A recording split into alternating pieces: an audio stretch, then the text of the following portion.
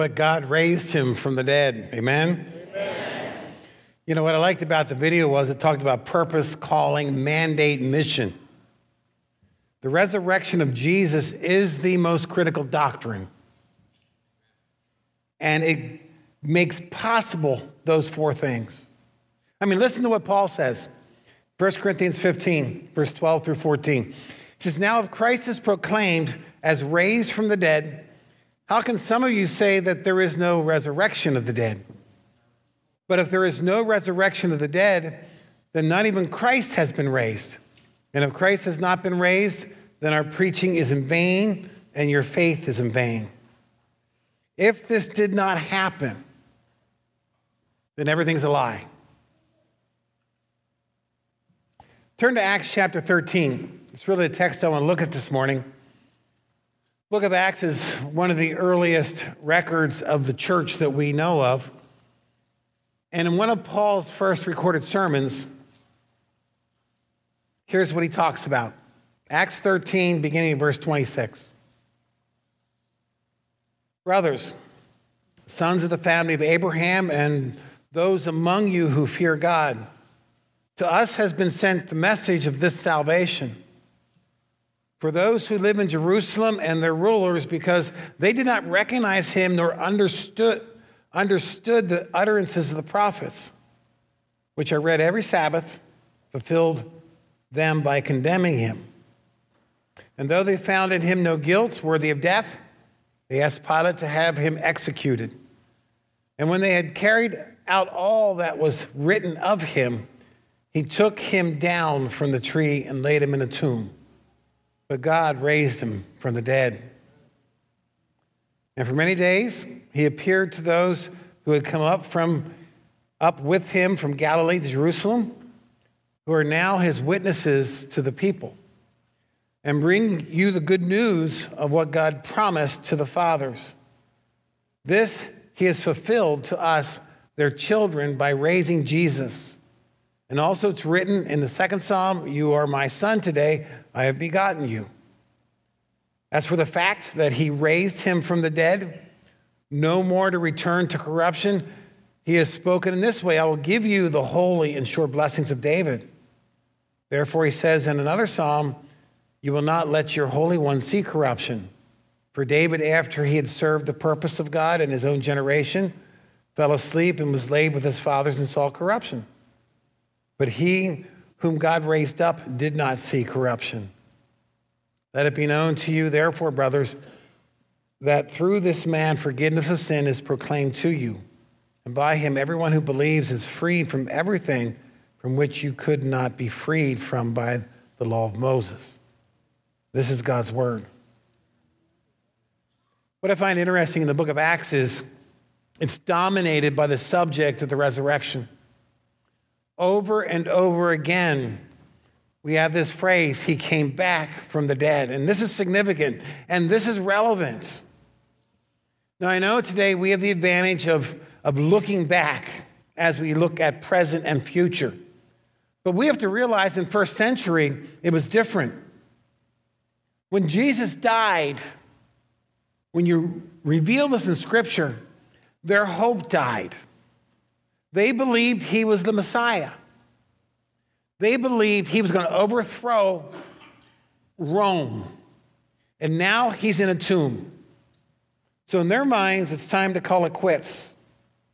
Lights out in their faith. Jesus was not who he claimed to be. And he made outrageous claims. It really drove the religious leaders crazy. He said things like this, I'm greater than Moses, I'm greater than Abraham, I'm greater than your prophets. I have the power to forgive sin, and they knew only God had that. But this is what they believe. And here they were living in the midst of a corrupt religious system. They were living with a heartless government. And you know, there's nothing recorded after his death where someone said, listen, let's keep this thing going. No, it was time to give up. And I like the way Andy Stanley said this. He goes, listen, then came the event that launched the movement that eventually brought us the Bible. And the order is significant because Christianity doesn't begin with Genesis chapter 1. Christianity begins with the resurrection of Jesus. And this is what in a few decades ended up, it's why they ended up dominating the religious landscape of their day when everything was against it. Now, when I was reading the text this morning, there's two words that was used over and over again in many different forms, and I want to talk about them. Paul talked about the fact of the resurrection. He talked about witnesses, but he states this resurrection as a fact. And two, he talked about the fulfillment, that this was promised by God. And again, various places we saw text from the Psalms, but this was the fulfillment of the Messiah and a fulfillment that's significant to us. So let's first look at the word fact. Paul states it's a fact. Countless witnesses. They all shared the same story. The cross, the empty tomb. I mean, we have a beautiful cross behind me, big and large. It's not just some wonderful symbol that gives us warm fuzzies. And you know, facts are terribly inconvenient, aren't they? They shatter our paradigms. They're impossible to dismiss. I mean, facts confront our realities, and we say things like, well, I don't want to believe that, and I don't like that. Now, think about Paul, and you have to ask the question, what would it take for him to change the facts that he believed? I mean, he hated Christianity. He thought it was outrageous. He was offended. His life was built around killing off Christians, and he did this in the name of God, and he did this even after the resurrections. So what would it take? Well, it took a vision of Christ on the road to Damascus. He saw Christ, and he realized that his two belief patterns could not coexist. He couldn't believe what he believed about the church, and he couldn't believe what he believed about Christ if he was raised from the dead. So the question I ask you this morning is, what kind of evidence would you need to blow away all your doubts and convince you that the resurrection was a fact, that it actually happened? As you think about that question, you realize that Paul did not decide to follow Jesus because he liked it or it made sense. Most people I talk to today, they say, well, you know, I really don't want to be a Christian because I don't like what the Bible says about this. And part of me wants to say, okay, so what you're saying is because you don't like this part of the Bible, you do not believe that Jesus Christ could have been raised from the dead. What we don't need today is a religion, another religion that projects our desires. And that's often what we get, isn't it? But the crucifixion, it was life interrupted. They had high hopes for the overthrow of Rome, and their hopes were crushed. The resurrection, it was life interrupted again. The fact that he rose changed everything. And how did Christians completely overtake Roman Greco culture in a few decades? One answer. It was the resurrection of Jesus. It was and has never been seen before. It is unique, and it brings the hope and reality of fulfillment. So the fact is associated with fulfillment. Now, fulfillment can be mean many different things. We talk about fulfillment of Old Testament scriptures. There were over 300 prophecies that Christ had to fulfill in order to be the Messiah. Now, I'm not a mathematician, but mathematicians say for him to fulfill every prophecy, it's what they call 1 to the 10th to the 17th power. Now, that means nothing to me, okay? If you're a mathematician, you're like, wow, that's a lot. But someone explained it this way. Take the state of Texas. Anybody ever been to Texas? It's a big state. I drove through it one time, and it's a big state. They say 1 to the 10th to the 17th power is taking quarters and filling the entire state of Texas 2 feet deep. Wow. Mark 1 and mix it all up. Then blindfold somebody and have them walk across the top, and on their first try, they pick that marked quarter. That's the chance of Jesus fulfilling all the prophecies. And it's just not a fulfillment of Christ. It's a summary of our future. It's about fulfilling us as well. I mean, the reality of Christ raising from the dead means that we do not have to live in darkness. Amen? We live with light. It's bright. It's full of glory. The resurrection proves that our future is both personal, certain, and incredibly wonderful. Now, in the days of Jesus, they had different philosophies. And we have them today. They had the Epicureans. They said the end was the end. There was no existence, that when you're dead, that's it. Show my age here, back in the 70s. Anybody remember a group called Kansas? Yeah, and they had a song called Dust in the Wind. All we are is dust in the wind. Everything is dust in the wind. They were good Epicureans, okay? They just didn't know it. You didn't know it as you hummed along with the song too. Then there's Stoics. They believed in, and both these kind of sum up what everybody believes. Stoics believe in the afterlife, but we lose individuality. We're part of this world. And the movie Lion King expresses this well. You know, you come back as soil, then food, then animal, and kind of repeat it, endless cycle. And they called it the circle of life, and they sang a wonderful song, makes everybody feel good. I do not want to come back as a hunk of grass that's going to be chewed off by some animal, okay? But here's the problem. When you study all the philosophies, some say the future is non-existent. Others say there is no personal future. Okay, that's really the summation of all philosophies. Here's the problem with that. There is no love. You know, the main thing that makes life valuable is what? It's love. It's the deepest desire. It's what we long for. It's why John 3:16 says, for God so loved the world that he gave his only son. I mean, love is what makes life meaningful. You know, last week I gave you homework to kind of reflect on this phrase during Holy Week that God does not need us, he desires us. I mean, think about it. He loves us, he pursues us. We too, what this means with the resurrection, we too get raised from the dead. We too get new bodies.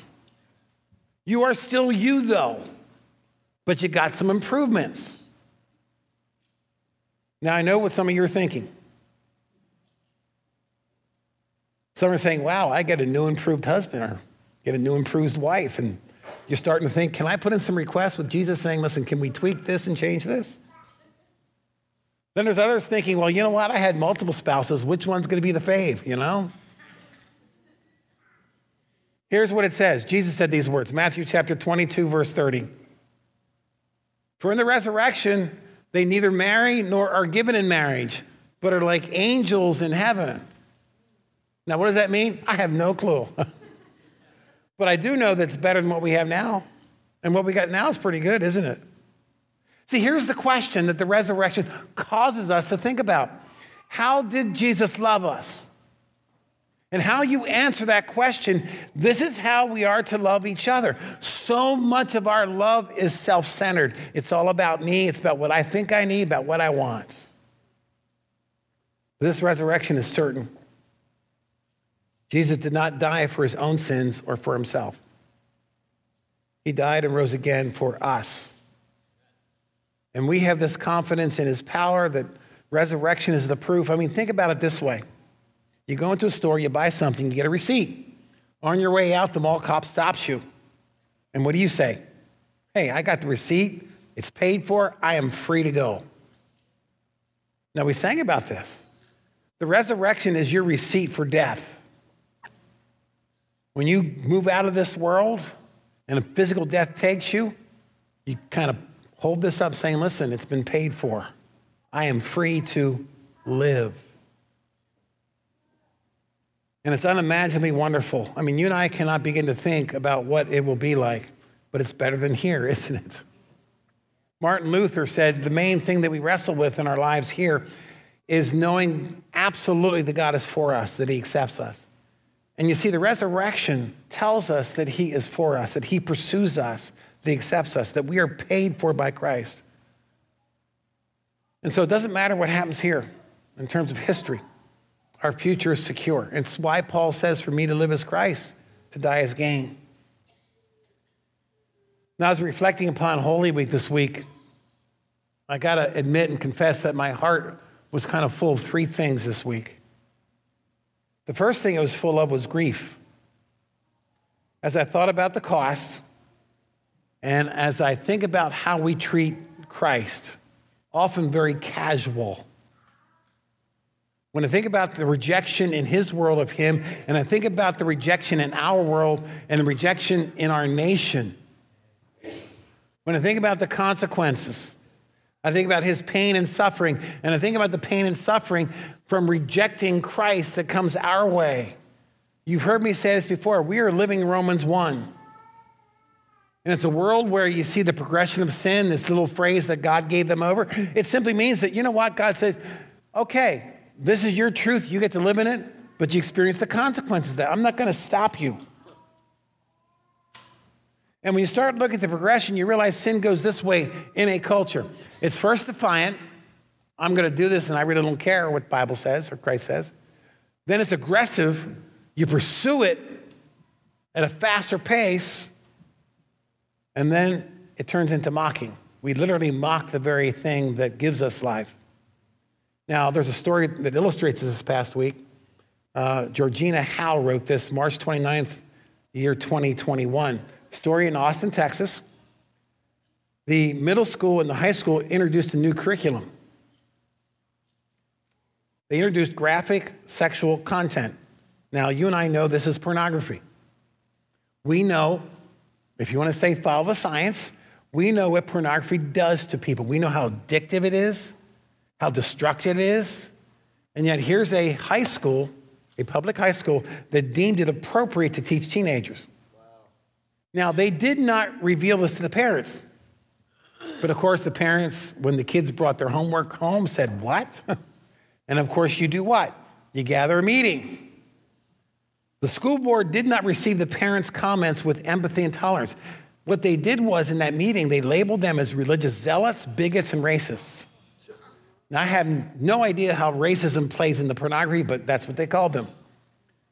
The parents that questioned the curriculum, there was other parents there that agreed with the curriculum, received during Holy Week graphic images with religious phrases mocking the resurrection of Christ. Defiant, aggressive, and mocking. We are living in Romans chapter 1, and I weep over what is ahead. I weep over the consequences that we are living out right now in the name of our truth. My heart was also full of grace. I think about the miracle of the resurrection, the power of the resurrection, and I'm overwhelmed with the potential of God's grace, which most of us never tap into its full strength. We like a little grace. We don't like a lot of grace because it's inconvenient, isn't it? But history repeats itself, doesn't it? Isaiah chapter 1, they were living in some turbulent times, and I think it's a picture of the American church. He says this in chapter 1, verses 2 and 3. Hear, O heavens, and give ear, O earth, for the Lord has spoken. Children that I've reared and brought up, but they've rebelled against me. The ox knows its owner, the donkey its master's crib, but Israel does not know, my people do not understand. And then he goes on to describe how God is tired of all the religious activity, how useless, how empty, and he uses strong language. He says it's like Sodom and Gomorrah. But later on, he says, what's needed? Isaiah 6. What's needed is a vision of God high and exalted, sitting on his throne. And that's the language of, and what we have to see today is that God has all this. And he can restore, and he can heal. His grace is powerful enough to deal with any and all sin. And the cross is the payment for our sin, and the resurrection is breaking the power of sin and death. Amen? Amen. My heart was also full of hope. I have a great hope for the church. I love the church. And I think everything that has been going on is really going to bring a purity to our mission and our purpose and our mandate. It's both present and future. I think about the new heavens and new earth. I think about the complete and final restoration of everything. I think about how we get new bodies. We walk through doors and we eat fish. And I'm assuming that we won't gain weight when we eat the fish, okay? I've been more impressed if you walked through the door and sat down and ate a bowl of ice cream, but I guess They might not have had that in their day. I don't know. But this is so relevant, isn't it? I mean, think about our world today. And I don't care who you talk to, there is a lot of fear out there. People are afraid of pandemics and COVID. People are afraid of what's going to happen in the economy. People are afraid about our nation, what's happening to it.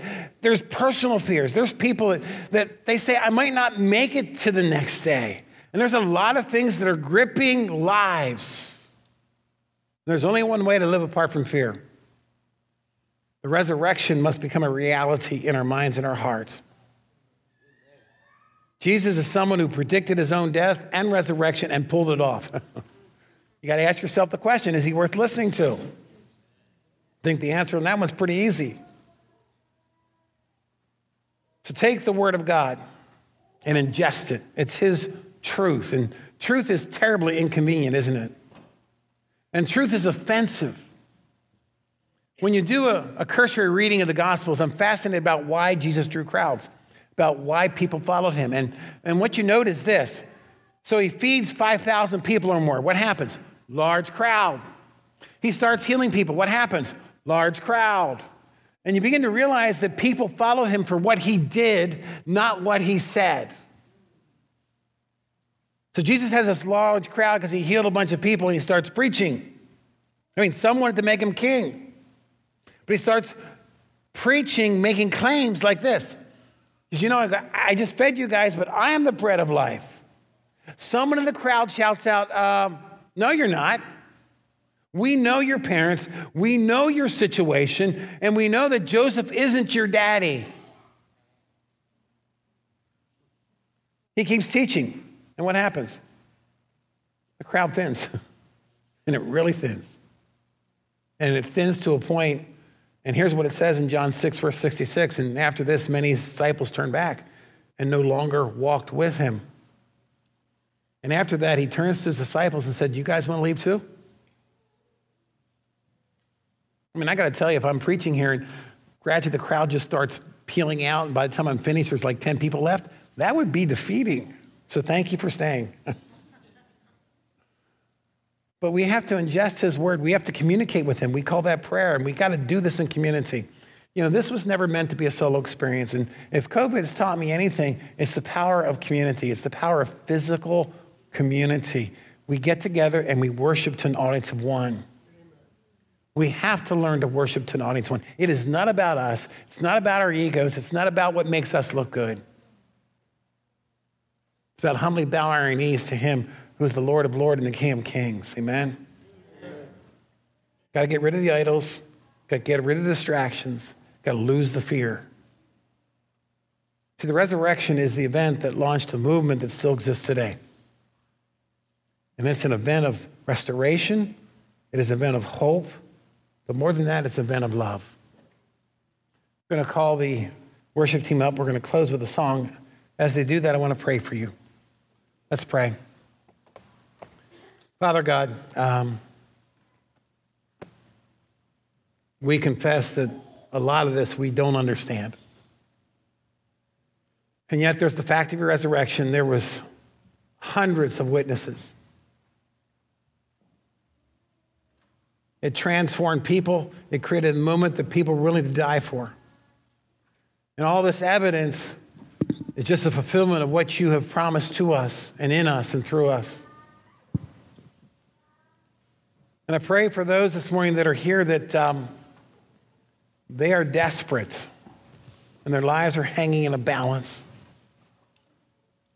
I pray that they would see the reality of who you are and what you can do. I pray for others of us, Lord, that this has all been too familiar and too casual, and we just kind of go about life and we get busy and we fail to see the significance because you have all this. And we can read the news and we can enter this world with hope and with power. And yes, with grief, because you wept over Jerusalem, and so we should weep over just the kind of sin that is taking people down. So heal our minds and heal our hearts. Teach us what true love is. And we want to thank you, Lord, that you have all this today and in the future. And we'll get to see you face to face. But until then, may we become the church that you call us to be. We pray these things in the name of your Son, Jesus Christ, who alone is worthy. And everyone said, Amen.